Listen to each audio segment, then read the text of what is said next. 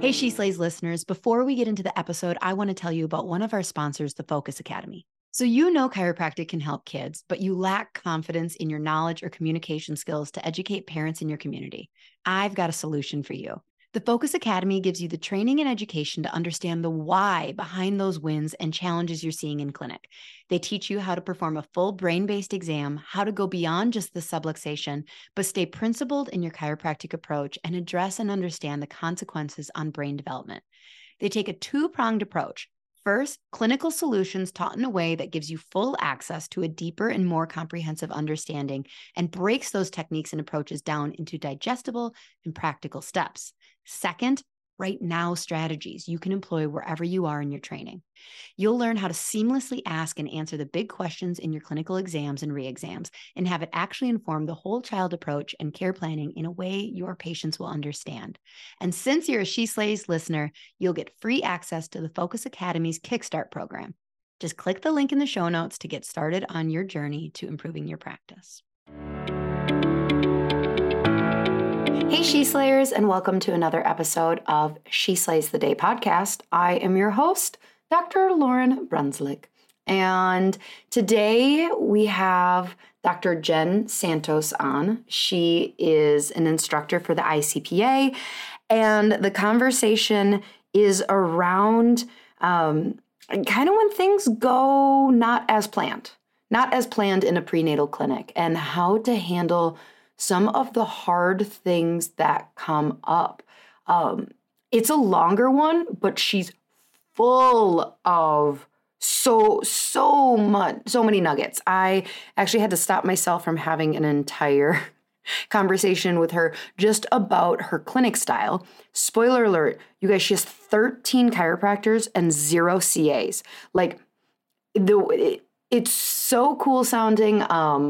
He went and stalked her clinic, like looking at her prices because it's all transparent on their website.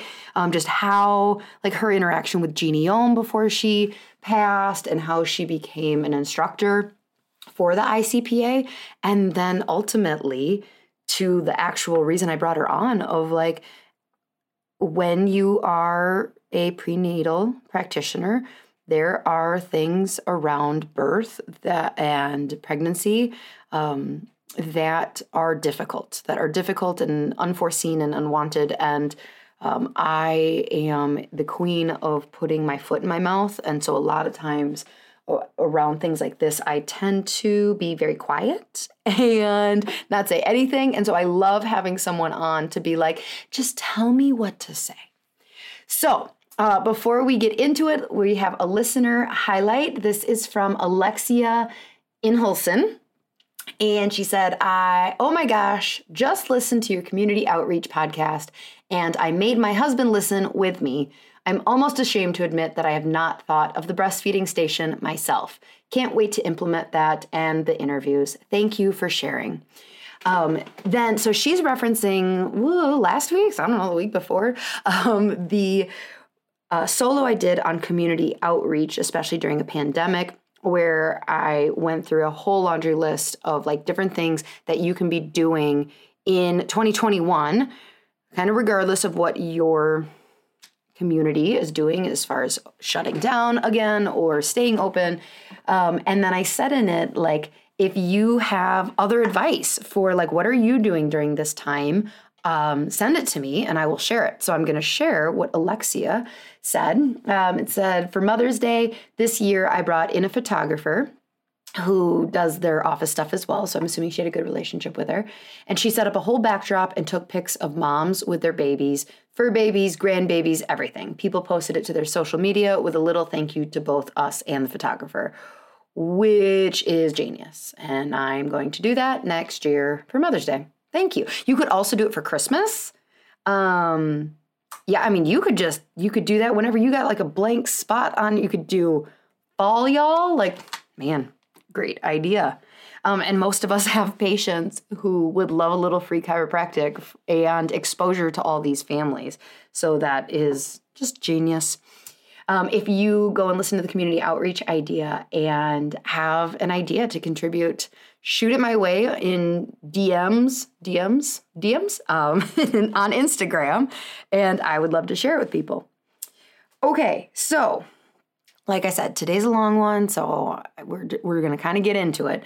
So Dr. Jen Santos is a second chiropractor. I think that's supposed to say second generation. Pretty sure. Yep, second generation chiropractor.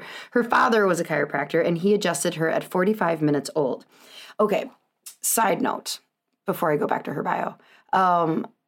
Did anybody actually adjust their baby while still attached through the cord?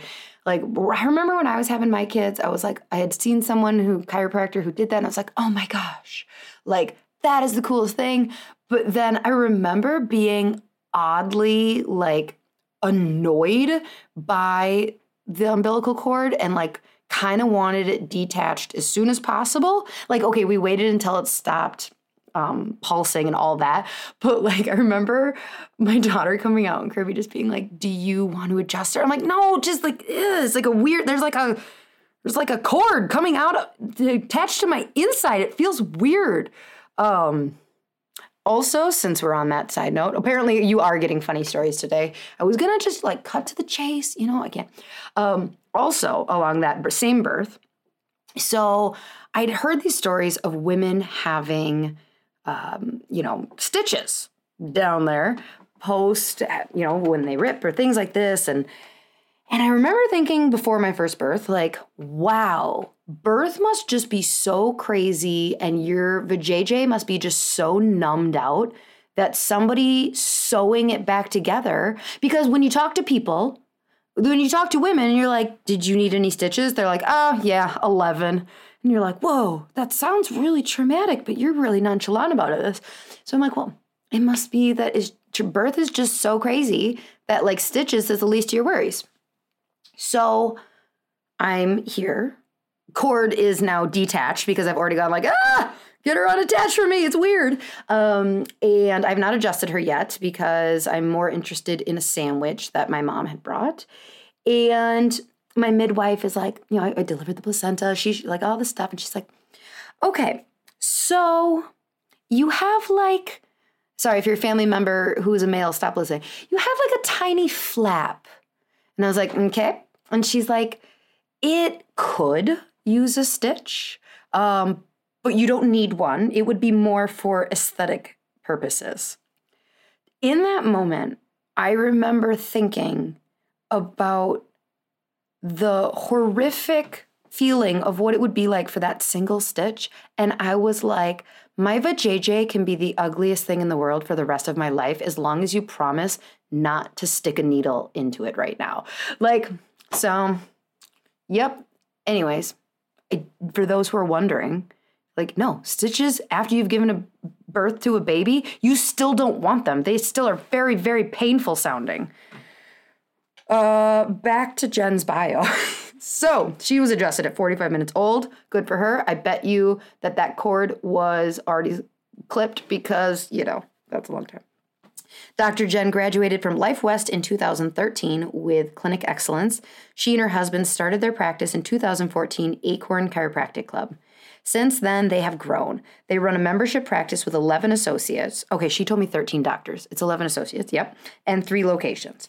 Dr. Jen was voted Petaluma's Best Chiropractor 2 years in a row, 2020 and 2021, and was awarded Alumnus of the Year by Life West in 2019.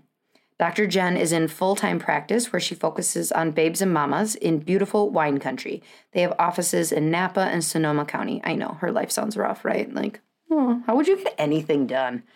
Just be like, I showed up at 11 today. Did anybody care? Dr. Jen started teaching for Life Chiropractic College West in 2016 and still teaches there. She teaches obstetrics, gynecology, pediatric pathology, and prenatal and pediatric adjusting. She also works in the student clinic. Dr. Jen started teaching for the ICPA in 2021. Her passion for hard topics motivated her to start a seminar about the low lows of family practice. She and her husband are both chiropractors, and they have 2 boys, Noah and Koa, I'm assuming. She didn't say his name, but it's got to be Koa, Koa. They live in Rohnert Park, California. It's a great conversation. You're going to love it. If you have to break it up in a couple parts, I understand. We don't usually do hour and a half, but I like I said, I had to hold back from doing 2 hours.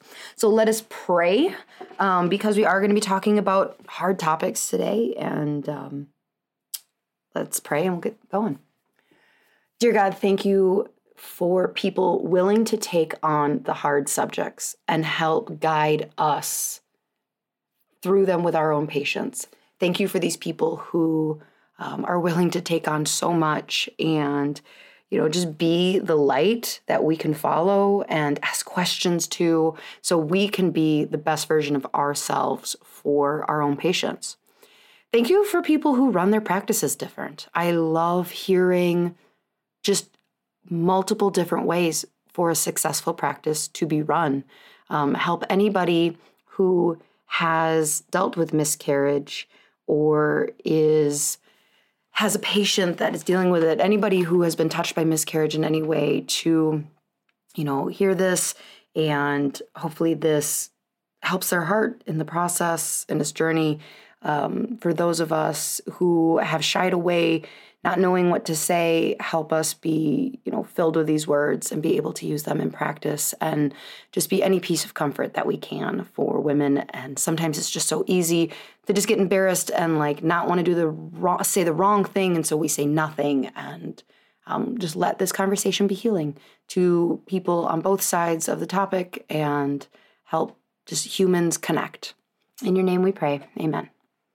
All right, crew, Dr. Jen Santos and me talking about her practice and some hard topics in prenatal and pediatric practice. Well, welcome to the podcast, Dr. Jen. Thank you. Thank you so much for having me. Yeah, it's really nice to meet you. Virtually. So I reached out to you a couple months ago. We both have had very busy summers with vacation and stuff like that. Because I, honestly, where it started from was in clinic. We see a lot of pregnant women. I wouldn't say an impressive amount. I think when we look at our stat, it's 10%, 8 to 10%. And I'm I think it should be more than that. But that obviously, the longer you work with pregnant women, there's just these things that come up, and we were kind of problem solving because we had a string of issues kind of coming up with pregnancy, and they're well, how can we get more information? And I'm I know what I'll do.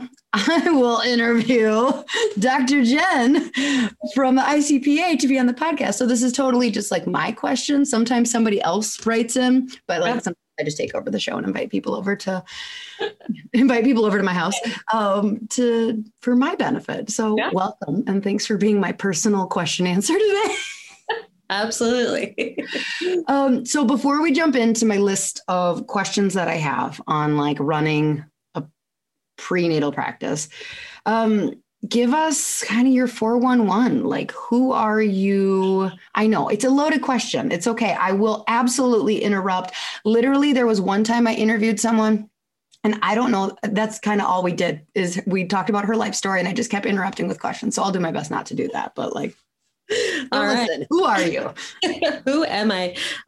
So I am Jen Santos. I am a second generation chiropractor. So my dad was a chiropractor. We have 5 kids in my family. We homeschooled in the back of his office. And so going through elementary school, junior high, high school, all of that, it wasn't until I got into college that I realized that not everybody was under chiropractic care. And that sounds weird, but it was such a paradigm shift for me, because to me, that's just what you did. You were under chiropractic care just as a lifestyle, as a way to maintain optimal health and function. And so we were in the car one day and I was commuting with my friend, and she said, I just get these really bad headaches. And I was oh, well, what does your chiropractor say about it? And she's oh, I've never been to a chiropractor. And I was how old are you? You're 19. I mean, you're basically 1 foot in the ground. And I was how have you never been to a chiropractor? And she was I just never really thought of it. I thought that was for back pain, and my back doesn't hurt. And I was ugh. And so to me, it's sort of this weird paradigm that I live in, because it's only been the last, that was when I was 19. So it's only been the last like 5 years, just kidding, that I realized that that's not what the world views chiropractic as. That I view chiropractic as such a different thing than the world. And Reggie Gold was one of my biggest mentors going through life and school and all of that. And in the Valley of the Blind, he says, in order to be tolerated by a sick society, you must become as sick as they are. And so you're like, oh, hell no, I'm not doing that. Exactly. I was like, oh no. But to me, I have this, chiro kids are just where we vibrate at a different frequency. And I don't know like how else to explain it other than we're a little weird. Thanks, Mom. Thanks, Dad. But we are. And I wouldn't trade my growing up for alternatives, because look now going through what my friends going through their life and how they grew up as children. And I'm like, that seems so bizarre. And yet everybody else views me as the weird one. So I'm like, okay. So growing up in chiropractic, it really didn't occur to me that people didn't understand it. And so when I got into when I got into I got into college, I pursued law enforcement. So I was actually going into You weren't going to be a chiropractor? Nope. Oh, your parents were probably so disappointed. Damn it. Well, it was interesting because I didn't want to be a chiropractor because I had grown up in the office and I knew how hard it was to run a business. Mm-hmm. And so I wanted the stability of being a police officer. Well, they have really good like retirement and, okay. So yeah, I was 19. Okay, you're giving me hope because I have a 6-year-old who is she says she wants to be a helicopter pilot, a race car driver, a stunt double, or a police officer. And I'm like, cool. So so, I mean, a little bit like, to go into it a little bit, I was raped when I was 12 and I had a police officer come to the house and it was a male police officer. And he took me I was at my best friend's parents' house and he took me in there and sat me down on the bed and was like, okay, tell me everything that happened. And as I'm going through, it was a very strange experience. My parents were not there. I did not have an adult with me. I was 12 years old. I had just been through this horrific event. And then this male police officer took me into a master bedroom on a bed, and so yeah, the whole thing was very strange. And so from the time I was 12 until I was 19, 20 years old, I was like, I want to go into law enforcement so that I can help that never happen to someone else like me.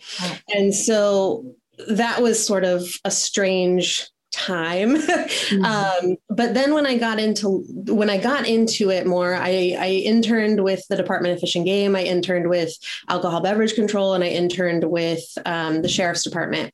And I really realized that most of what they're doing, I mean, yay, but most of what they're doing is dealing with people on the worst days of their lives. Yeah. And I didn't want to do that. I wanted to help people express optimal function of their life and to live a better life.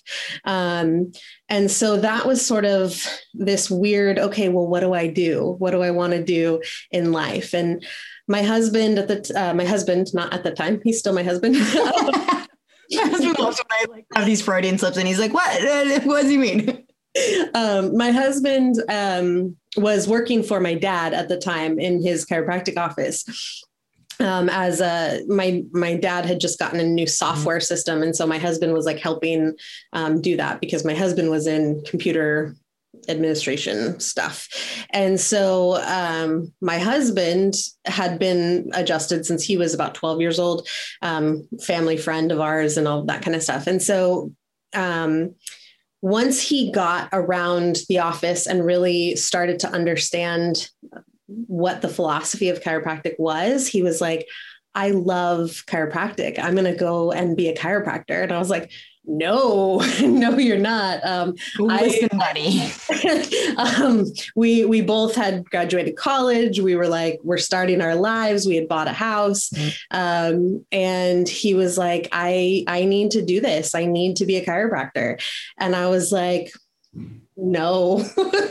And so he said, well, I'm going to be a chiropractor and you're just going to kind of be okay with it. And I was like, no. Wow. and so, he's, and so we really talked about my concerns with being a chiropractor and running your own business and having it drive the centric part of your life. And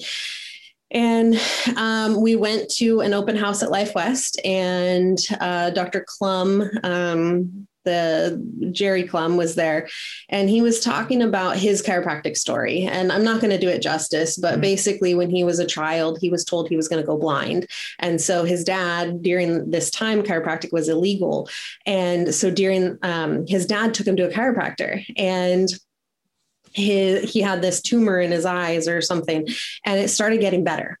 And so the medical doctor, he goes back to the medical doctor and he says, well, this is great. This is a miracle. Like, it's slowed down the progression of it. This is great. It's starting to get smaller. And the medical doctor said, what have you been doing? And he said, I've been taking my child to a chiropractor. And he says, I wouldn't take my dog to a chiropractor. And I listened to that story, and I was, and I've been around chiropractic my entire life. And for some reason, that story really, it just irritated me a lot. Mm-hmm. And I was like, why? Why would you not, okay, your options are go blind or not. And it was like, okay. So, we got back in the car that night and started driving home. And I said, Matt, I'm okay with you being a chiropractor. And he goes, okay. And that was the first time I'd said that. And I said, I'm okay with you being a chiropractor, but I'm going to go with you. And I'm going to become the best prenatal pediatric chiropractor that I can become. And he said, all right, there's only one problem with that. You hate kids. And I was like, you hate kids. I am on the edge of my seat. I don't know that you're a chiropractor. And I'm just like, did you go to chiropractic school? When did you? What happened? What happens next? And I was like, well, I'll figure that part out, because at that time I did not like kids. I did not want kids. I thought kids were disgusting and sticky and gross. Which is also true. But yes. Right. They're still very much so sticky and gross and whatever. But I, they kind of freaked me out. And we had been married for about 5 years. We were in a point in our marriage where it was like, are we having kids? What's happening? And so we kind of took the next couple months to figure all of it out. My husband, I had my bachelor's degree.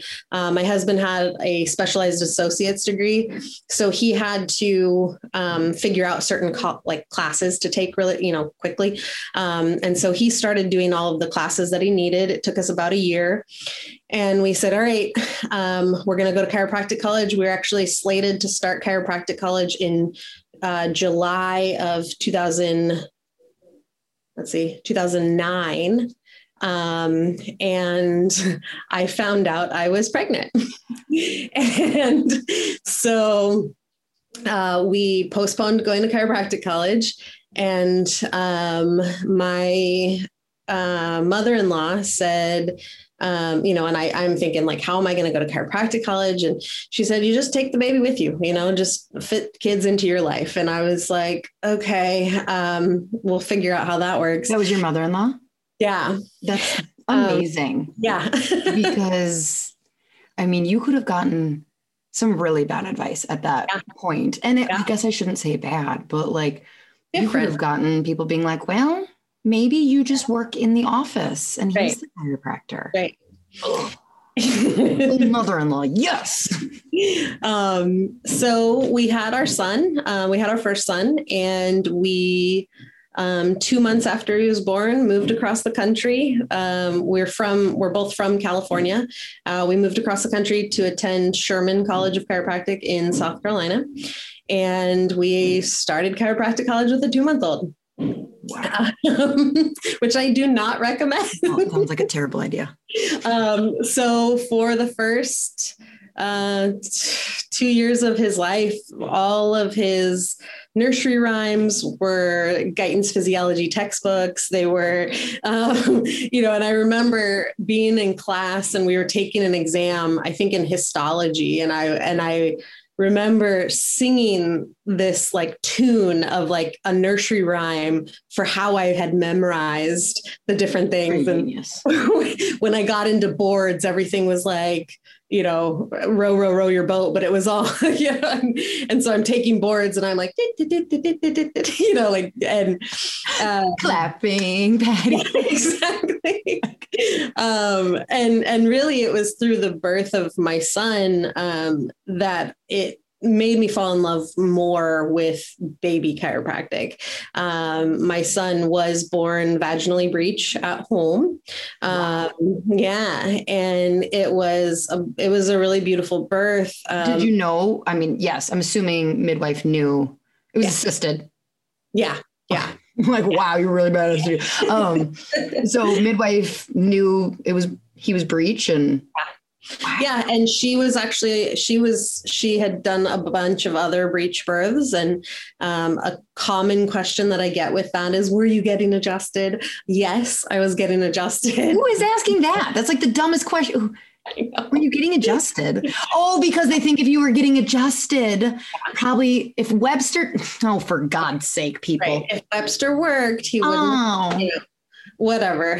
When he was born, his cord was very short. And so he had grown in a little bit of a crooked state. And so he had pretty severe torticollis when he was born. And we took him to multiple chiropractors, just trying to get him all situated. And we took him to one that was about 45 minutes away from Sherman College. We drove there and we got there and we were literally 2 minutes late to the appointment. And she said, "I'm sorry, it's too late. I can't see him."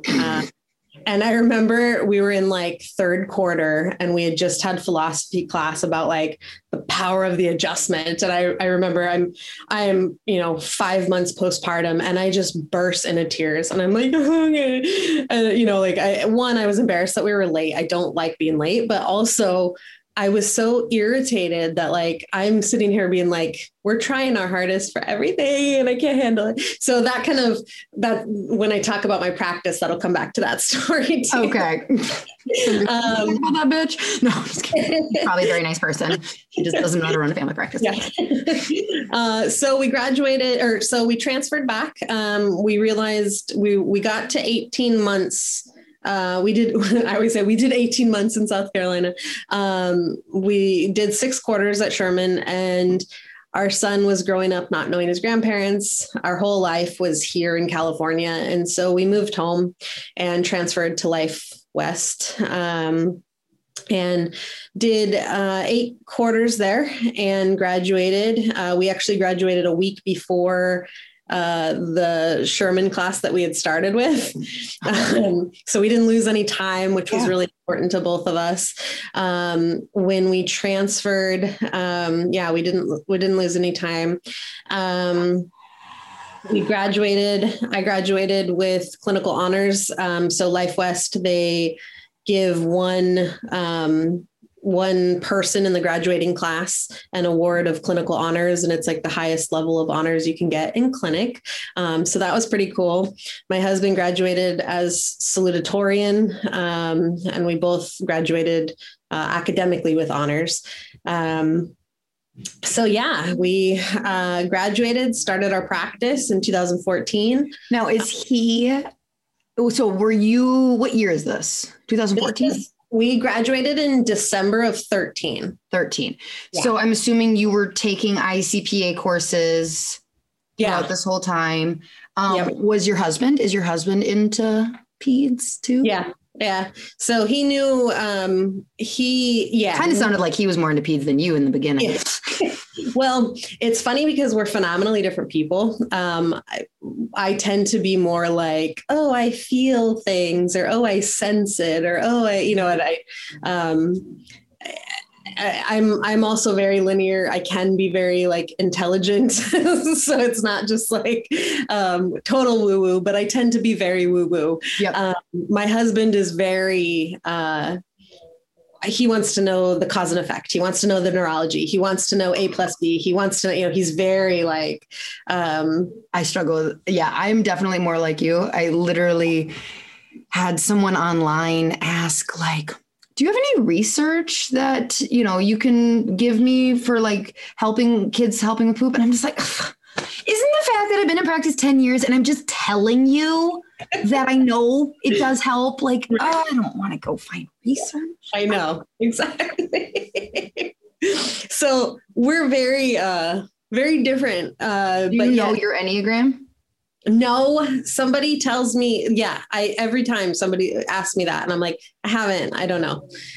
I got to figure it out. I don't need to know. I'm a weird hybrid of things though. But so, my husband, while we were in school, he actually had done the Carrick, chiropractic neurology stuff. Mm-hmm.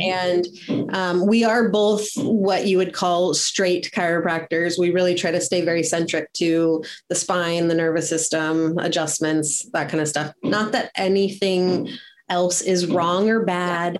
It's just not what we wanted to do in our practice. And so it's kind of funny because he had gone through the Carrick program, but then he's actually now been through it twice, just for fun. He doesn't want the letters. He doesn't want to be a functional neurologist. He just really wants to take the information and learn from it. So his goal eventually is to get a doctorate in I don't know, neurophysiology or neuroanatomy or I don't know, something smart. Exactly.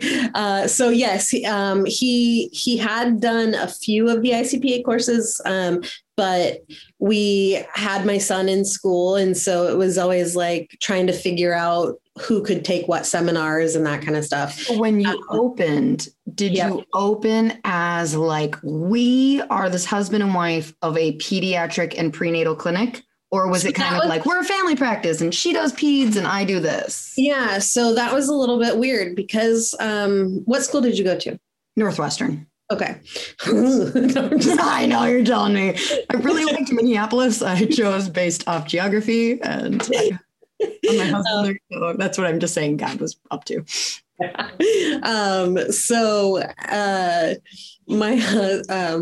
was I going with that? So Sherman is it is the HIO school. It was the upper cervical school. We had 3/4 of toggle. We had 1/4 of upper cervical analysis and upper cervical rationale. And, so it's an upper cervical school. So he sort of drunk that Kool-Aid a little bit, and got really into Blair his last few quarters at school. And so when we started, he was actually sort of thinking he was going to do upper cervical and I was going to do peds and pregnancy and all of that. I quickly won.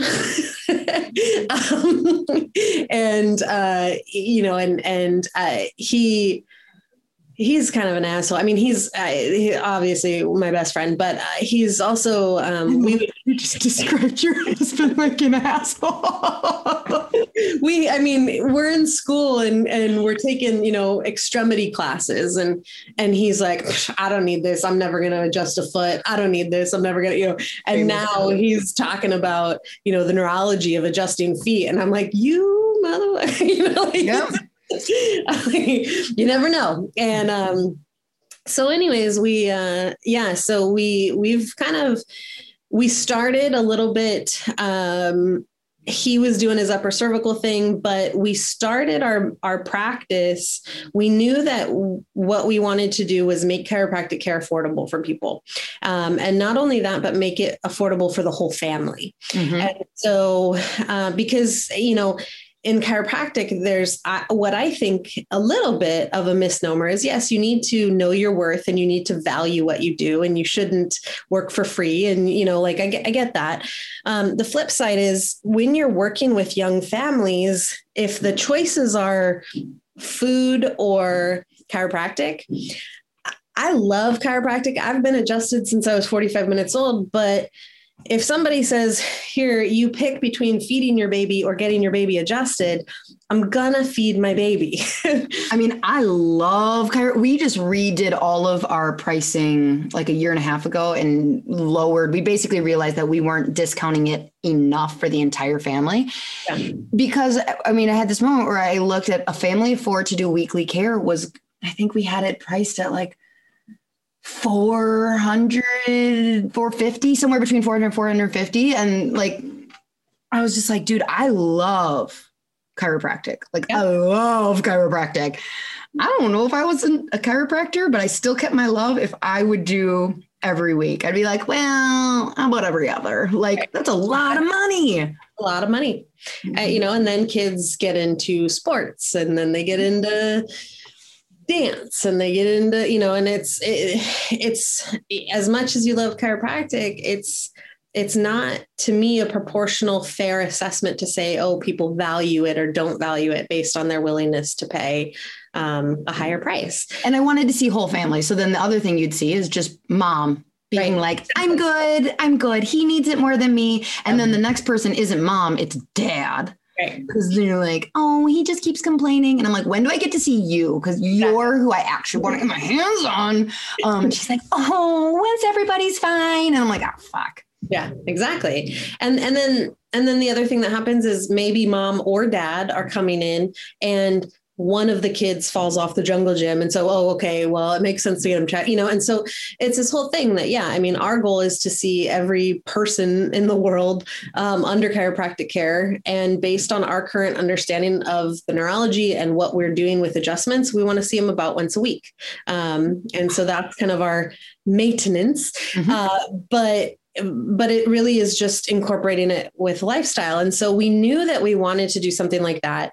Again, Reggie Gold was our mentor throughout school. We would call him and email him back and forth and try to figure out how to have our practice. And are you familiar with Reggie at all? Minimally. I went to Northwestern, so All right, I'll send you some stuff. Yes, I saw him. They let him speak once. I was enamored. He is actually one of the only people that I get it. Like, because I got to see it, and you just being in the room with the man was like.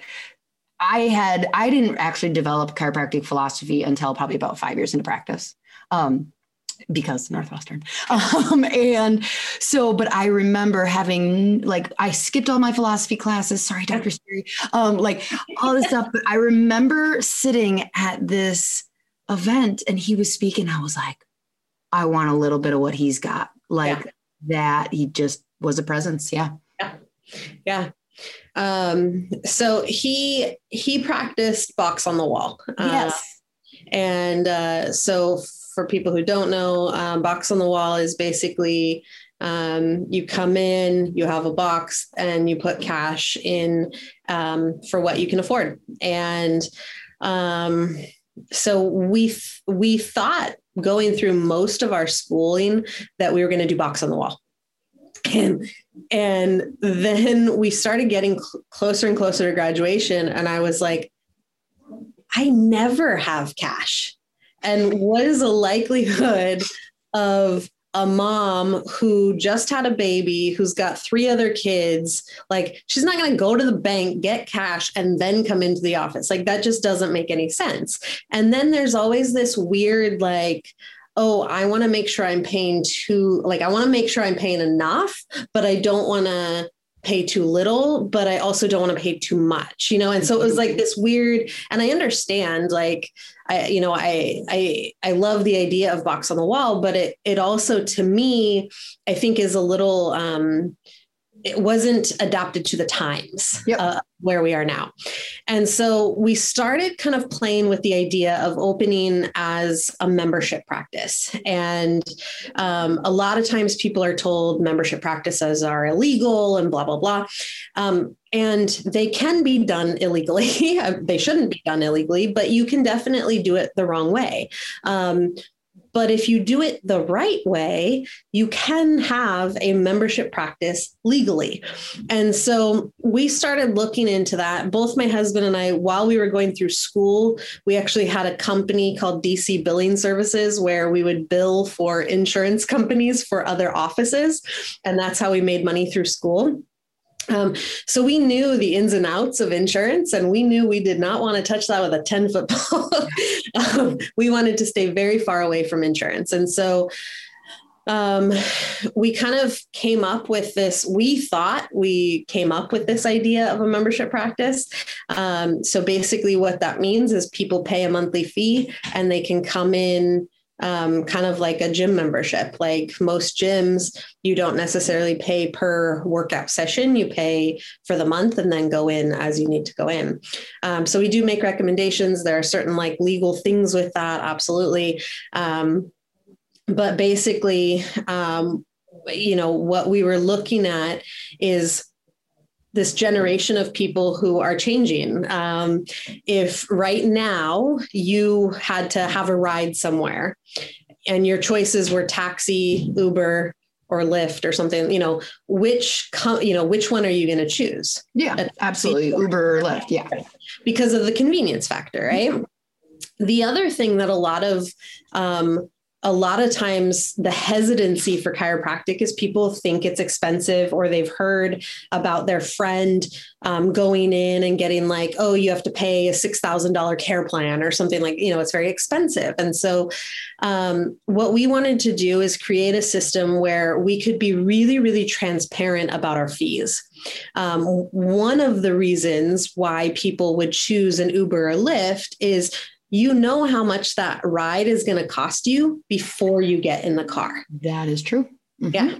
And the reason we don't like taxis is you get in, it's already $1 or something, right? And then what's $1 there? Exactly. And then you just see it keeping ticking up and you have no idea. And you're sitting there going, okay, math, I have to math right now. Like, the other thing, another example of this is, Netflix. Netflix is a really good example of, do you have a Netflix account? Of course I have a Netflix account. Yeah, obviously. Are you going to cancel it anytime soon? Nope. No, right? Like you just kind of keep it. Yep, it's low enough. I don't have to think about it. Exactly. And it's put into your budget that it's just this automatic thing. And, every 5 years or something, you have to update your credit card. And that's a little bit of a pain in the butt, but it's okay. And that was really what we wanted to do is kind of change the paradigm of chiropractic, that one, it is affordable. Two, you can go onto our website and see our prices right there. So you're not going to get like, you're not going to feel this like used car salesman type of like, oh, I went in there, I thought it was going to be this much, but I left and it was this much, like, oopsie.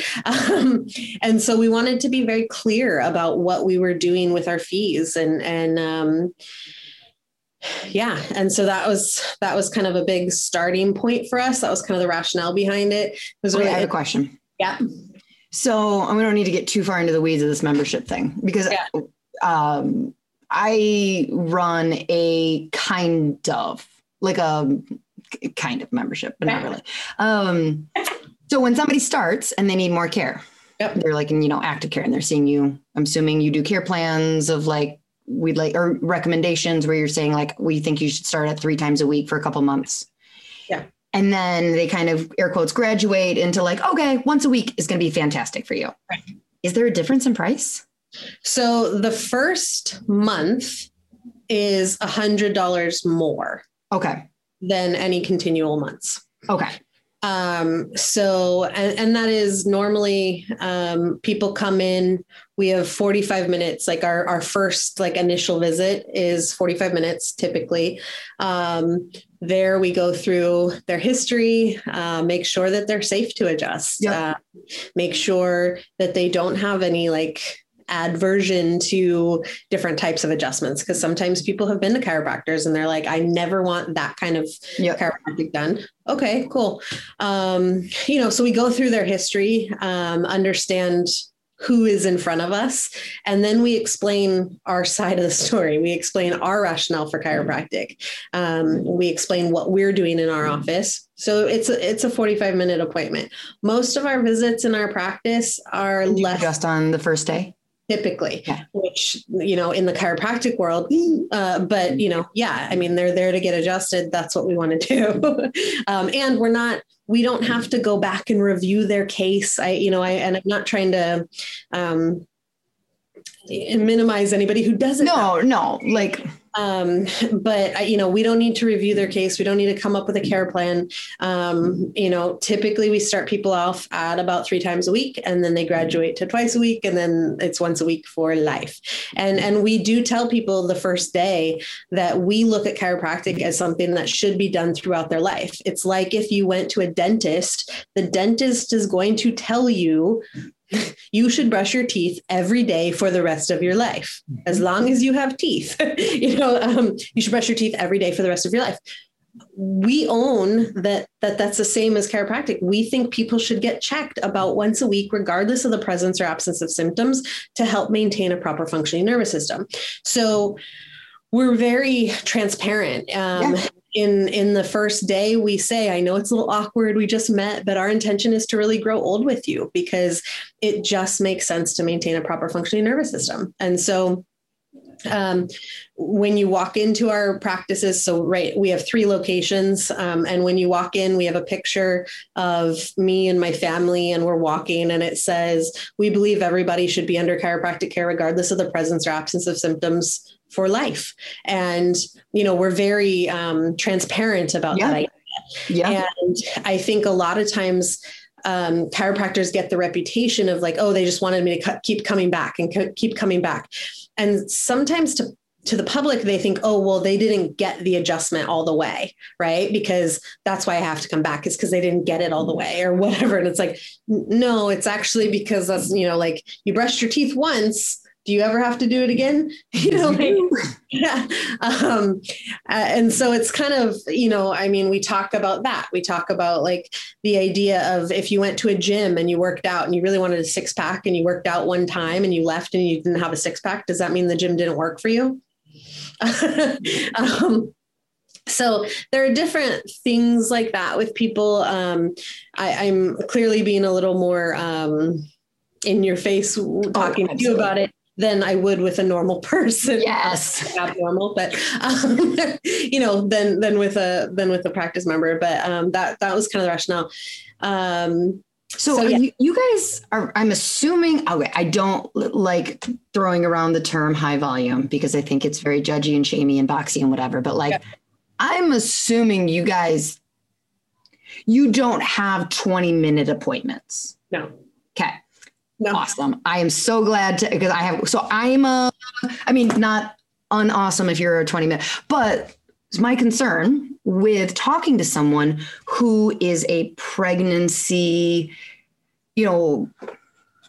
doctor is I want to be able to ask, well, how do you nurture a pregnant woman the way she deserves to be nurtured during pregnancy and postpartum? And a lot of times, no offense to other people, but the answer I get is oh, that sounds amazing. That won't work in my clinic. I know, she's paying $32 for that adjustment. I'm not spending 20 minutes with her. Okay. So can we talk about that then? When you have a pregnant woman, how do you appropriately nurture them through this process? So one, I think a big part of it is I talk to them about the function of the nervous system and what we're doing chiropractically and how chiropractic is and should be incorporated for the rest of their life. But specifically during pregnancy, there is a special time when what we are trying to do is create a luxury pelvis for that baby to grow in. And as soon as you, and this is kind of interesting. I really like that phrasing, by the way. I'm going to start using that Monday. The really interesting thing about this, right, is a lot of times exactly what you did. If you go back to your comments about, the mom saying, well, okay, we're going to get the kid checked. We're going to get the dad checked. Me later. Right. And there's this whole thing in pregnancy where it's like, okay, well, it's almost like shameful. Okay. Air quotes, please. Shameful to do things for yourself, to take care of yourself. As soon as you change the paradigm of we're not adjusting you necessarily for you, right? We're adjusting. We're adjusting you to create a luxury pelvic experience for that baby to grow into. And when you have proper nutation and counter nutation in the pelvis and everything is moving properly, your pelvis is actually rocking the baby back and forth, which is helping their vestibular system develop. So, oh my gosh, you are so good with communication. Do you teach a class on this by chance? Oh my goodness. Gosh. So we change it from we're not seeing the mom for the mom's back pain or for the mom's SI joint, whatever. We're seeing the mom so that the pelvis, so that we're actually helping the baby's vestibular system develop. That changes it. And what that also means is we also a little bit kind of put that on the mom that this is why it's important to be adjusted during pregnancy.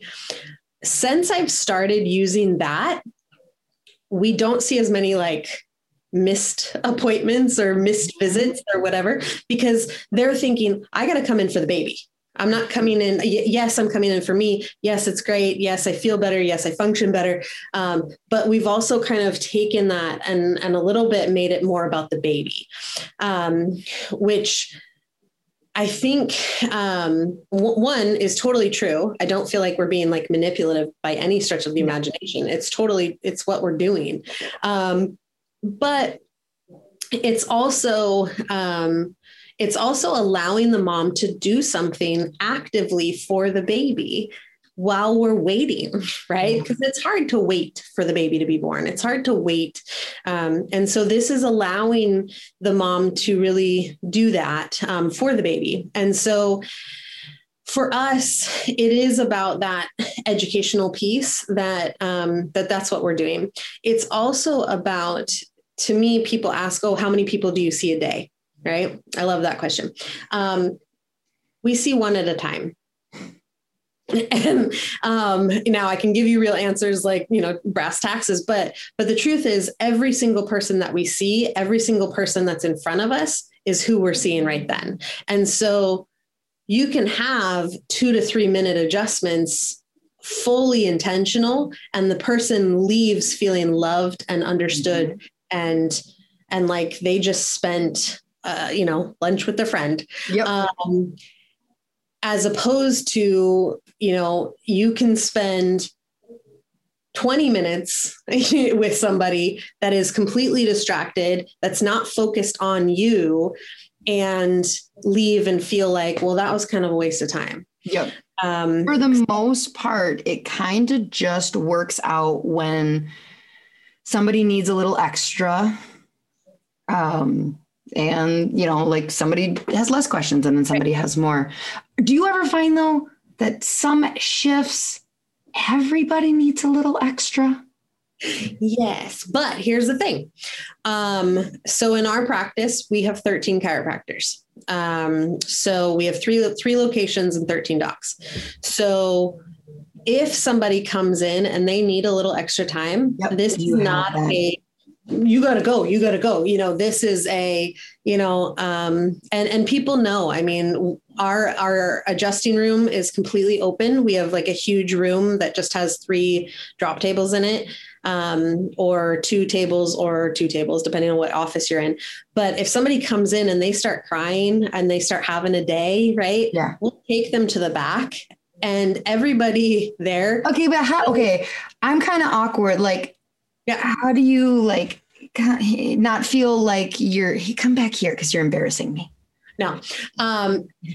So that's the other thing, right? I affectionately call myself adorably awkward, because I'm very awkward. And now, so I used to not like kids. Now I like kids and don't really like adults because, I feel very awkward. And so with kids, I'm like, okay.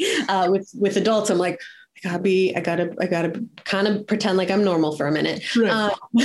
But I'll say to, if they're having a day and they come in and they start crying, I'll say, is there something you would like to talk about? Do you want to go into the back? Do you want to stay here? Most of the time they'll say like, yeah, I want to go to the back and I want to talk to you. Okay. And if they say no, I'll say, okay. And I said, can I give you a hug? And they'll say, yeah, I'll give them a hug. And then they might start crying more. And then they'll say, okay, let's go to the back. So it's not to hide people. It's no, I would just, would come across like, I'm like, you're crying in front of people. Oh, we don't cry in public. But you're staffed appropriately. Well, yeah, I mean, so we don't have any other staff. We have our 13 chiropractors, but what that allows us. Wait, what? You don't have CAs? No. What? We're never going to get to my ultimate question because I just have so many pre-questions. You don't have CAs? No. Who answers the phone? We do. It's so we have. You know you can get a CA for cheaper than you can get a doctor. I do know that. So we have, yes, but they can't adjust people. Yeah. So, I mean, and this is the thing, right? Our model is we're low overhead. We're low overhead. Our office, all three of our office locations are run on a cell phone. So, and when you call the cell phone, it says like, hey, we're either busy seeing practice members or we're not in the office. And do all the docs see everyone? Yep. You can see specific people. Yeah. Most people at this point will tell people the first day, it's easier if you text us. Most people have text at this point. And our target demographic is young families. And so we're not, nothing against older people, but we're not targeting, the 60, 80, 90-year-old people that don't know how to text. Right. So it's, so for our purposes, a lot of times you can book your appointments online or on an app. So, and you can move it online or on the app. All of our 95% of our practice is on a membership. So, or on recurrent payments. So we don't have to do anything like that. So it's basically, you recommend once a week, but they pay a month. And if that person's like, well, I want to come every other week, you're like, whatever. Yeah. Yeah. And we'll tell them, if they come in, we'll say oh, it's been a little while. We do have, if they haven't been in 8 days, we'll send them a text. Hey, we miss you. Come on in. Because we don't want it to be a situation where people are paying all, 3 months and they haven't been in. We will cancel a membership if they haven't been in. We'll stop payment on it because we don't want to just keep charging people if they're not coming in. And we don't want to chase people down if they're not coming in. They'll come back. And if they don't, that's okay. But I would rather them know that we canceled their membership than think that, I haven't been there in 6 months and they just keep collecting my payment. That becomes awkward. And then they might want a refund or whatever, so it's just not worth it. So we just do it that way. So yeah, when you walk in, there's a computer screen on the wall and people check in, and that gives you the option to pick a specific chiropractor or any chiropractor. And so then they can do that, and then they sit down and wait, and we call them back when we're ready. And it's all open, so people know, they can kind of see, and it's kind of the style. It's really cool because it in some ways has created community for people. Especially this last year and a half has been really hard with that. And so people see each other and kind of still have a little bit of that community. Normally pre-COVID, Saturdays are a day where people just kind of hang out. And they'll, where kids are running around on the floor all over the place. And it's just kind of chill and cool. So we don't have any other staff. That's crazy. I can see how it could work. I just like, wow. So when did you start teaching for the ICPA? When did that all come about? By the way, I am formulating ideas as to what Enneagram type you are. I just want you to know that. These questions are very specifically asked. So the ICPA, so I started practice in 2014. In 2016, I think, no. Yeah, I don't know. I think, 2016, I started teaching for Life West. So that's important because that's what led me to the ICPA. What were you teaching at Life? So I still teach there now. I teach obstetrics, gynecology, pediatric pathology, and prenatal and pediatric adjusting. How many hours a week are you? That's a lot of stuff. Well, I don't sleep, so that's okay. Don't worry, she gets adjusted once a week. She's fine. I'm fine. 8 hours a week I teach. Okay. And then I also help in the student clinic when I'm down there. So for 2.5 hours a week. So 10.5 hours a week total there. So that's fun. So I started teaching. Well, so what happened is my little brother decided to go to chiropractic college, and I knew chiropractic college was hard. And so I was making him meals, and my mom and I would drive down and give him like pre-made weekly meals. And one day we were hanging out at his house, and the president of the student body was there. It was his roommate. And we started talking, and I was talking about our membership style practice. And he's like, you got to come talk at the student like assembly. So once a week they have like a big student, like all school assembly. And so I said, yeah, sure. Let me know and I'll do it. So I spoke for that assembly. And as I was finishing, the dean of clinical sciences came up to me and said, would you want to teach our obstetrics class? I've been teaching it for 88 quarters, and I need to not teach it. And you're really passionate about pregnancy, and I think it might be a good fit. And I was like, I could do that. And so I was like, all right, yeah, sure. And so I started teaching obstetrics, got into, ultimately then was given gynecology as well. So at Life West, they're two different classes. And then picked up pediatric pathology, and then picked up prenatal and pediatric adjusting lab. So we do the lab portion of that.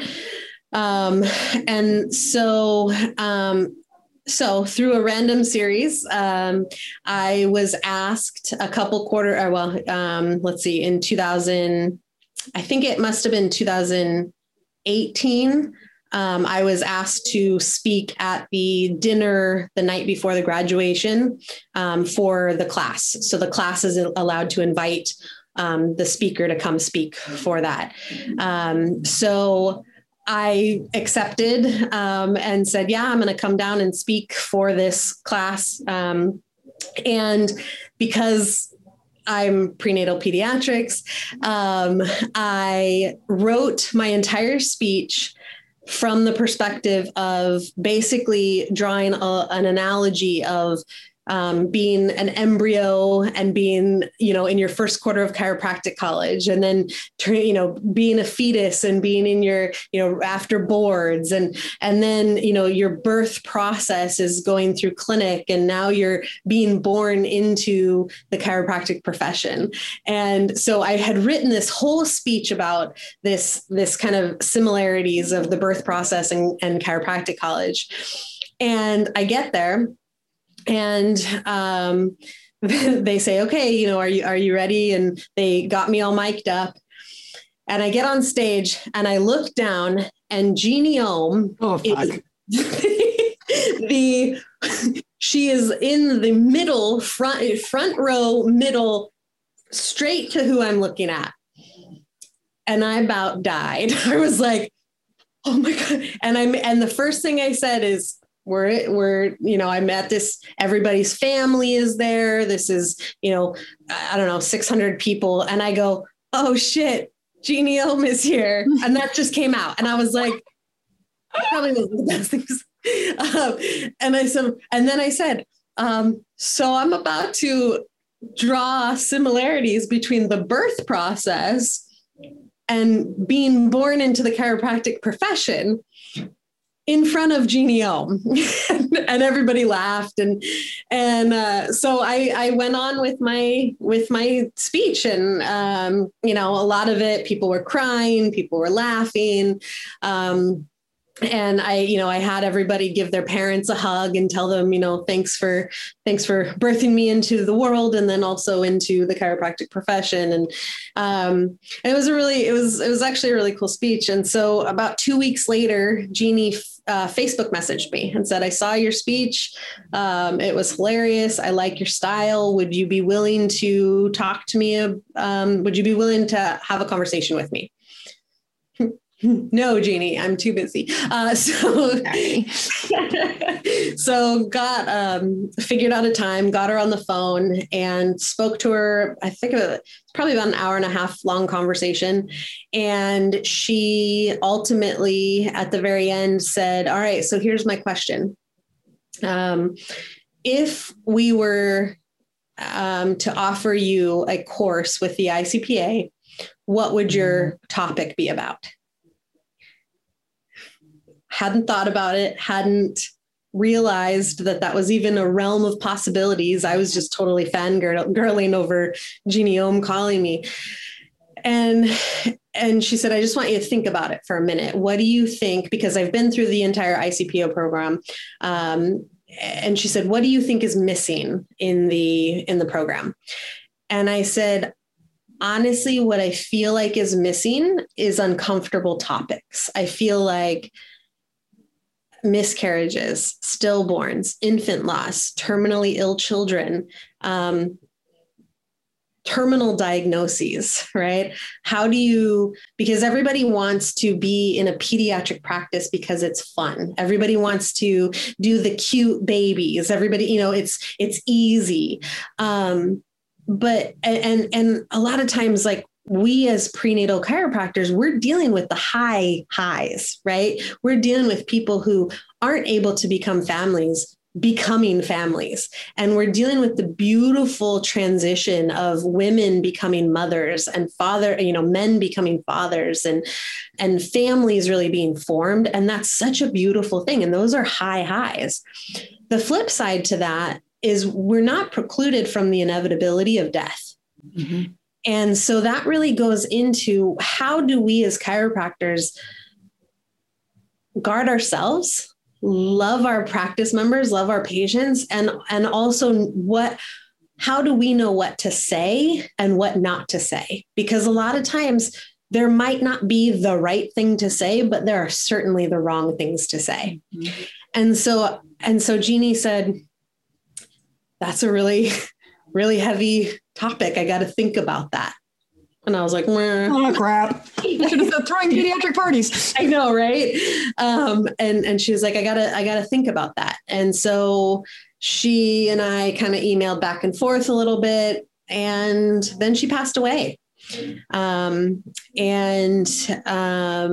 I sent a message because I didn't really know what had happened. I had just heard that she had passed away. And I sent a message and said, hey, I'm a big ICPA supporter. If you guys need any help with this transition, please let me know. And Justin, who took over, her son, emailed me back and said, I have notes from a conversation that you had with my mom, and I'd like to continue that conversation. And so Justin then kind of, we went back and forth. We had many hour-long conversations about why I was so passionate about these subjects and why we needed to do that. And we were going through that, and Justin called me and said that he had been taking care of a woman through her pregnancy, and she and her husband showed up postpartumly, and he looks around and he goes, "Where's the baby?" And he goes, "I'm just, and so he's telling me like, "I'm just an OM. I'm an OM, right? Like I'm ICPA, like this is our thing. I should have known better not to do that." And I was like, "Justin, that's the conversation that we as chiropractors need to be cognizant of, because yes, chiropractic is amazing. We shit rainbows and glitter. Like it's fantastic. The flip side of that is that 0.01% of the time that's not an appropriate thing to say is really damaging to people. And we don't want to do that. And that was never the intention." And he said, "You're right. Like we have to get this class. We have to get this class going." And so it was really through very fortuitous events and my insistence that it really be the uncomfortable topics that people don't want to talk about. It's kind of a downer, but I think my life. When you're in practice long enough, though, you realize, oh, we got to. Yep. Because I don't know what to do. Right. And so I need somebody to tell me, like, what do you do when you're sitting there and the woman says that she miscarried? Right. I'm asking you right now. Oh, right now. Like what do I do? Take them to the room in the back. Yeah. I mean, again, there's not a beautiful formula of what to do. It's also a lot of what not to do. Mm-hmm. So if you have somebody that you've been working through their pregnancy with them and a miscarriage happens, in my opinion, you want to hold space for them. You don't want to go into, "Oh, were you drinking a lot of caffeine?" Because if you drink 200 milligrams of caffeine, a 2006 study showed from Kaiser that 200 milligrams increased your risk of miscarriage by two times. That's a really dumb thing to say. Mm-hmm. Okay. So selfishly, yeah, my brain immediately goes into, fuck, does she think the chiropractic caused this? So that's also something that people, that was a big question that chiropractors have, right? Is, does she think that? The fact that she's there coming to you, sharing that with you already kind of tells me she probably doesn't think that you caused it. And that's our normal reaction, right? Shit, what did we do? Because we go to school and we're trained how to not hurt people, right? Like, and we're trained, and that's kind of the biggest thing in chiropractic is we're taught how to not hurt people and how to diagnose pathology. So immediately, and we learn about all the horrific stories of chiropractors hurting people in chiropractic college, right? And so there's this weird thing where we think, oh no, like, does she think that I did it? The fact that she's there telling you, she's letting you into a very precious time of her life. And so the fact that she's there saying this is what happened, I don't think you should put into her mind that that's even within the realm of possibility. Yep, that makes sense. There are very sensitive to say what happened. So it depends. Sometimes it is insensitive. What I would say is, would you like to tell me your story? Would you like to tell me your story? Would you like to tell me? And often that's going to tell you what happened. Sometimes they don't know what happened. Miscarriages happen. It's estimated that 10 to 25% of all pregnancies all recognized pregnancies will end in miscarriage, 10 to 25%. it's estimated that 50% of all pregnancies end in miscarriage. So a lot of times this whole shift of women finding out that pregnancy has occurred, I think, so early. Yeah, so early, 6 days before your missed period, in some ways we're sort of traumatizing women by finding out so early, because in the olden days, you wouldn't find out until you start having changes in your body. You're skipping periods. You're noticing you're gaining a little weight. Your breasts are tender. Changes are happening, but you're not necessarily going to know that's what's happening. Now we've hyper medicalized normal pregnancies. And so women are able to find out, very, very early on. And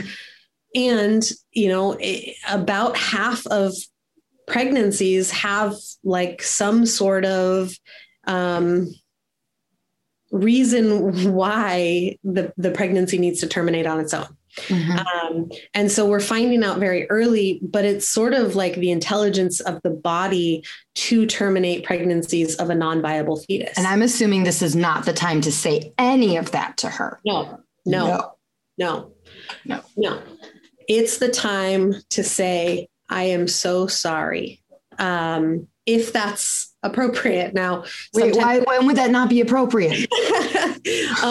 So if a woman comes in and says, I went to my medical doctor and he said, I'm sorry. I don't want you to be sorry for me. I just want, so you listen to what that guy. Exactly. Yeah. Oh, okay. How are you doing? So it's there. There's just, and this is where it's like, this is such a hard topic, because if you say, I'm so sorry, a lot of times, 95% of the time, that's going to be the appropriate thing to say. Yeah. Sometimes they don't want to hear that right now. So I'll say, would you like to talk about this? Would you like to tell me your story? If they say no, I'll say, okay, I want you to know that when and if you are ready to tell me your journey, I'm here to listen. And so I kind of leave it and I'll say, would you like to be adjusted today? And, maybe we have a different way of adjusting. Maybe we don't do side posture or drop table. Maybe we go to Logan Basic and we kind of help reset the neurology. Maybe we do a little bit of activator, maybe, just kind of resetting the system a little bit without so much input at one time. But kind of just supporting her through that process. Another question that people often will ask about that is like, oh, well, if she's having a miscarriage, I don't want to adjust her because I don't want her to then be able to come back and say that I caused the miscarriage. Oh, for God's sake. Yeah.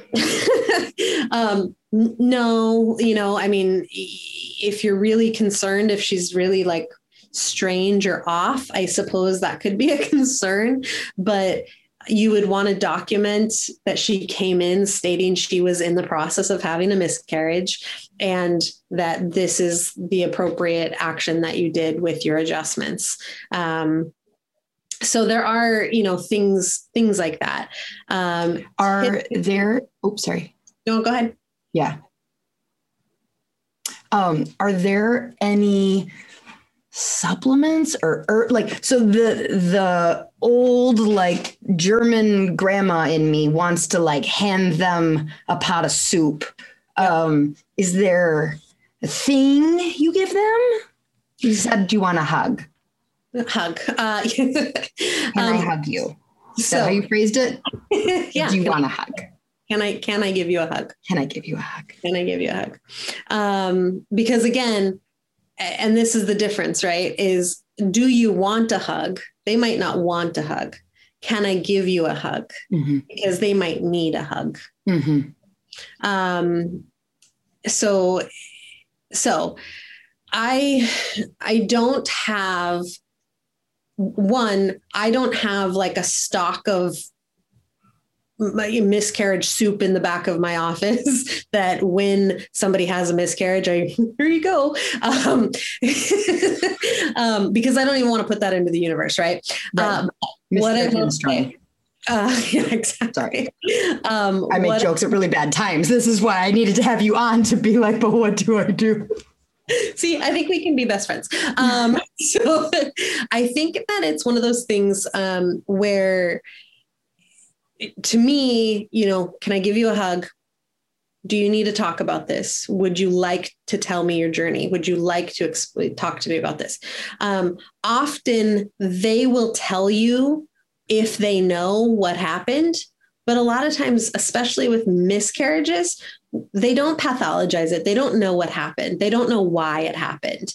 And so we don't really need to go into that. We don't need to necessarily ask them. Does it change how you're going to adjust? Are they still safe to adjust? Yeah. I mean, they're not, for the most part, a miscarriage is not a contraindication to an adjustment. We might want to alter what we're doing, for sure. So what I recommend is take care of them that day. And then the next day, send a card in the mail. You handwrite it out with your handwriting. Send a card. Send a plant. Don't send flowers that are going to die in a week. Send a plant that can continue to grow. Or take them. It really depends on the type of relationship that you also have. So things that I've done is I've taken a plant to them. I've taken soup to them the next day, right? I've taken a meal to them, and said, I know, if it's somebody that I know and like, am kind of like closer with, I might offer to take their older child for the night, or not for the whole night, but like, for a few hours. Can I take Jared to the park? Can I get him out of the house just for a little while for you? And I don't ask, what do you want? What do you need? Right. I'll say, can I do this? And I'll do it. A lot of times, we'll send them a plant, or we'll send them a meal, or, that kind of stuff. And then the other thing that I do is, in my calendar, I will go back and look and see when their due date was, and send them something on their due date that, again, just reiterates that you're thinking of them, because you know that that's a hard time. Huh? What do you send? Another plant? I would just send a card. Okay. I would just send another card. I got you another plant. I got you another plant. Here you go. Now you're the crazy plant lady. No, no, I would send a card, because here's the thing is, when you have a miscarriage early on. What do you say in that card? I'm thinking of you this week. Do you mention like, because I know it was your due date? No, she knows. Women are not dumb. Or forgetful is maybe but you're not going to forget your baby's due date. It's just not. Now I will say, if they seem to have moved on and they seem great, checking in on them, if they're really good, that might not be an appropriate time to send a card, post their, but a lot of times I'll send a card on their due date, or, to have it be there on their due date, that just says, thinking of you this week.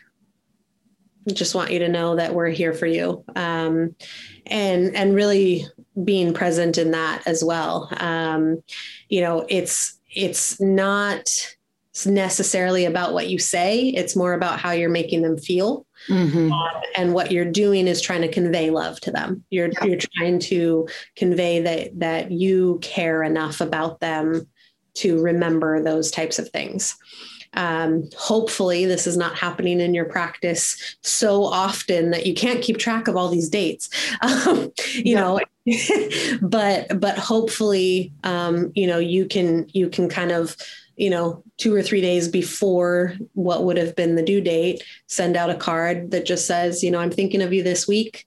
I imagine it would be a difficult week, and we want you to know that we love you and we're here for you and we're sorry, or, not, I wouldn't say sorry at that point, but that we're here for you and we love you. And, we can't wait to see you next week, or we can't wait to see you next visit.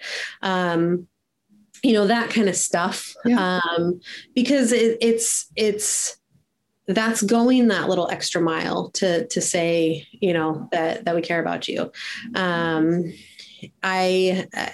my ICPA class, I talk about a woman who didn't bond with the pregnancy at all that she was having. She was about 10 weeks pregnant. And I talk about the language behind not inserting your own excitement into a pregnancy. So if somebody comes into the office and says, I just found out I'm pregnant, you want to ask them, how are you doing with that news? Are you excited about this? Are you not excited about this? Because they might not want to be pregnant. And so if you go, congratulations, yay, and you assume that it's this happy thing, you've sort of shut them down. You've sort of not allowed them to then say, well, actually, I really don't want to have this baby. Actually, I really don't. I'm not happy about this. And so you putting that excitement on them kind of puts a barrier between you and the reality of them. And so I say, how are you doing with that news? Are you excited? Are you, less than excited? And so for this woman, she came in, she was under care prior to getting pregnant, came in, said, I just found out I'm pregnant. And I said, how are you doing? And she said, I'm miserable. I don't want to be pregnant. This is not the right time for my family. I'm really actually quite upset about it. And so I said, okay, and we kind of, went through it. And 10 weeks later, she comes in, gets adjusted, and she leaves. And about 20 minutes later, she calls and says, hey, Dr. Jen, I think I'm in the process of having a miscarriage. And I went, right. My stomach fell out of my butt. and I was just like, oh my God. And I said, okay, what's going on? And she said, well, I got adjusted, I left, and I'm in the car and I am just bleeding profusely.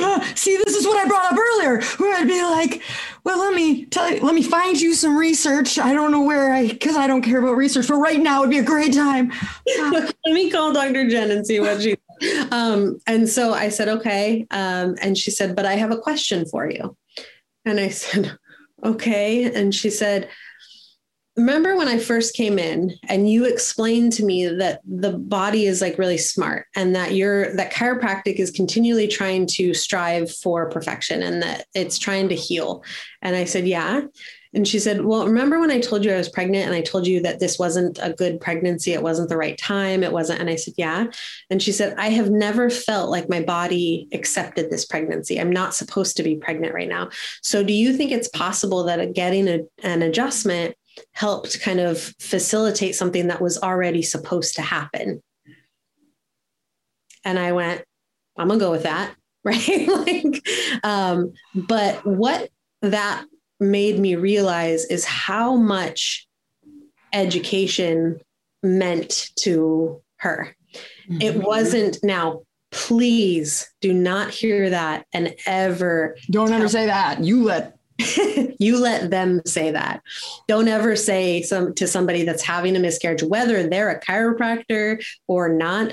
Don't ever say to somebody, well, it's just the body's intelligence being expressed. Mm-hmm. No, that makes you an asshole. That doesn't make you a good person. And so for me, that made me realize how important it is to really educate people on what it is that we are doing and the intelligence of the body, because she was able to extrapolate all of that from that. And I think had I been so excited for this baby and just, oh, I just found out I'm pregnant and oh my God, congratulations. I'm so excited for you. Shut down. Mm-hmm. And then we have that barrier. But the fact that I already knew and I was a safe place for her to have that conversation with, I think that's a big part of it, is really just being a safe place for people to have conversations with you, and not necessarily giving so much of your opinion or your take on things, but really listening to what they're saying is super helpful. You said something in the beginning of this when we were talking about when you were 19 years old and that you were going to be a cop. Mm-hmm.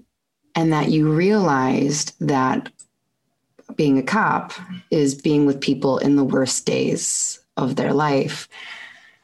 And I find it very interesting that the mark you made within chiropractic was coaching chiropractors how to be with women on the worst day of their life. For some, not for that chick, but for a lot. And that is really interesting. Yeah. That's kind of all I have. I have no other thoughts on that. I'm just. Yeah. Yeah. And really, I mean, again, so getting deep on this one. So that, the rape that I experienced when I was 12, I got pregnant from, and I hid it and I didn't tell anybody. And I was camping with my girlfriend and her mom, and I started bleeding, and she took me to the hospital, and I gave birth to my daughter at 23 and a half weeks. And I was alone and I didn't know who to talk to. I was 13 years old, totally embarrassed. My parents didn't know at the time.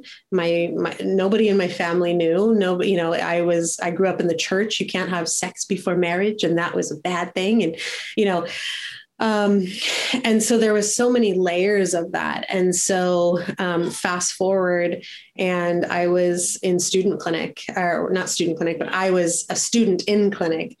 And my somebody that I was caring for lost a baby at 38 weeks. And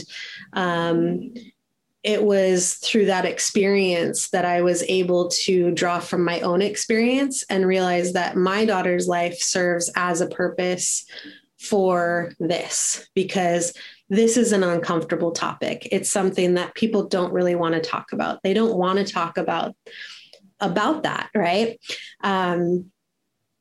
I'm going to sneeze. Hold on. Okay.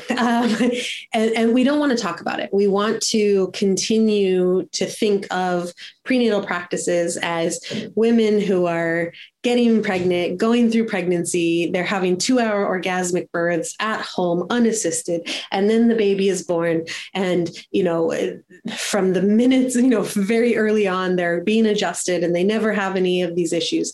And the reality is, that's not what people are seeing in their practice. When you talk to somebody who's been in practice 10, 15, 20 years, you talk to people who have had experiences of how do we communicate with people, and how do we as chiropractors love and support people through their journey. And the thing is, and I'll go back to that point of, we're with them on their worst day, but we can help make it better. And we can help them not to feel alone. I cannot express how many women tell me, I'm so glad that this is being talked about. I didn't know that miscarriage was such a rampant thing. I didn't know that loss was such a widespread thing. It wasn't until, and they'll say, it wasn't until I started talking about my loss, or I went through my loss, that all these other people, aunts and moms and cousins and sisters, and, started sharing their loss. And it's this there's this stigma about how it needs to be private and it shouldn't be talked about. We find out that we're pregnant when we're 2 weeks pregnant, right? But we're not supposed to tell anybody until we're 12 weeks, and that's safe. Why? We're creating this environment of being alone and being isolated. And yes, men go through loss with miscarriage, and I don't mean to downplay that by any means, but typically, if I'm being like gender normative and, whatever for a second, typically women become moms the moment they find out they're pregnant, or before they start doing prenatals and they're preparing their body. In a very real sense, men kind of a little bit later. Mm-hmm. And so it's this weird, women, their bodies change very, there are so many upon conception, there are so many things that our bodies are doing that are so cool. But men don't know that. They don't feel that. They don't sense it, or non-pregnant partners. They're not feeling that. And so when there is a loss, there's a lot of shame and guilt, and what could I have done differently? What should I have done? Should I have not eaten that cheeseburger? Should I have gone, whatever. And there's so many layers of that, right? And even your question is really telling of how women operate. Do you think for 1 minute that a male chiropractor is going to have those same thoughts in their minds? Like, yeah, maybe after a little while, but for the most part, we are going to think, oh my gosh, do they think that I did it? Men aren't going to think that, and so it's this very real, it's these very real differences. I'm going to get hate mail from this, I know. But there's like 2 dudes who listen, don't worry. Okay. But it's this very real, thing that there are differences, and our brains and our ability to care for people is different than that of the male brain. And we handle situations like that differently. And whether you've had children or not, women, I think, still can imagine somewhat of the essence of what it would feel like, or what it would be like, to have that loss and to go through that. And so, yeah. Well, you are extremely helpful. Thank you. This has been, I want to sign up for your class. I feel like I just tip of the iceberg here. Tell people where they can just get more of you. So I will be teaching for the ICPA. It's an online class right now. It is a 4-hour seminar. On the next one, I believe, is October 12th. I should look. It's that Saturday. And yeah, I've been doing this year. I did 2 other ones. So this year will be about 3 this year. I believe next year it'll be about 4 seminars. So I am part of the perinatal certificate through the ICPA. So if you're going for that, but yeah, we have 4 hours to talk about all things uncomfortable and loss, and go through that. And I go through different chiropractors' journeys of being pregnant in your clinic and having to come back and tell your patients that you experienced loss and how that works, and really looking at it, because it is something that we don't talk about societally. And I think that female chiropractors really, and male chiropractors, I don't mean to exclude them, but I think that we really can make a mark on helping people heal from their journey. And a lot of times healing is just, in some ways, also validating that it is a loss, and understanding that so many people will just be like, oh, that miscarriage happened 6 months ago. You should be over it by now. And there's no over it. Healing takes time. Healing is forever. I mean, it's so interesting to me that if you cut yourself and it heals, and you have a scar there, that tissue is different than it was before. And yet we think of emotional trauma as so different, right? We should just be over it. Your skin isn't over getting cut. It just, it's created new life and it's healed, but it's not back to normal. Right. It's not back to what was before. It's different. It's changed. Mm-hmm. And I think that that's really important. And that's a way that we can really help people heal, is just validating them. Is saying, I'm sorry for your loss. I'm sorry that you've experienced this, or share your journey with me. Tell me what would you have named the baby? That kind of stuff. Did you name the baby? To me, I think people should name their losses. Not should, I don't want to should people, but to me, my daughter, I hadn't named her until 2013. She was 14 years old when I named her. Wow. And I wasn't, so healing takes time. That journey takes time. And it was on my time. And it was a little weird because that story had a lot of other layers to it of mine. But everybody's does. Everybody's story has layers to it. Everybody's journey is different. And it's not to take away from, certainly mine is not. The intention of my topic is to show my drive to this and how much I love helping people. It's not to be like, oh, well, my experience is more valid than your experience, because every loss is different, and it needs to be on their terms. And I think there are gentle ways that we can love and support people and still be professional. I mean, to me, I don't know. I'm still, people go, I'm a professional. I'm like, I don't know about all that, but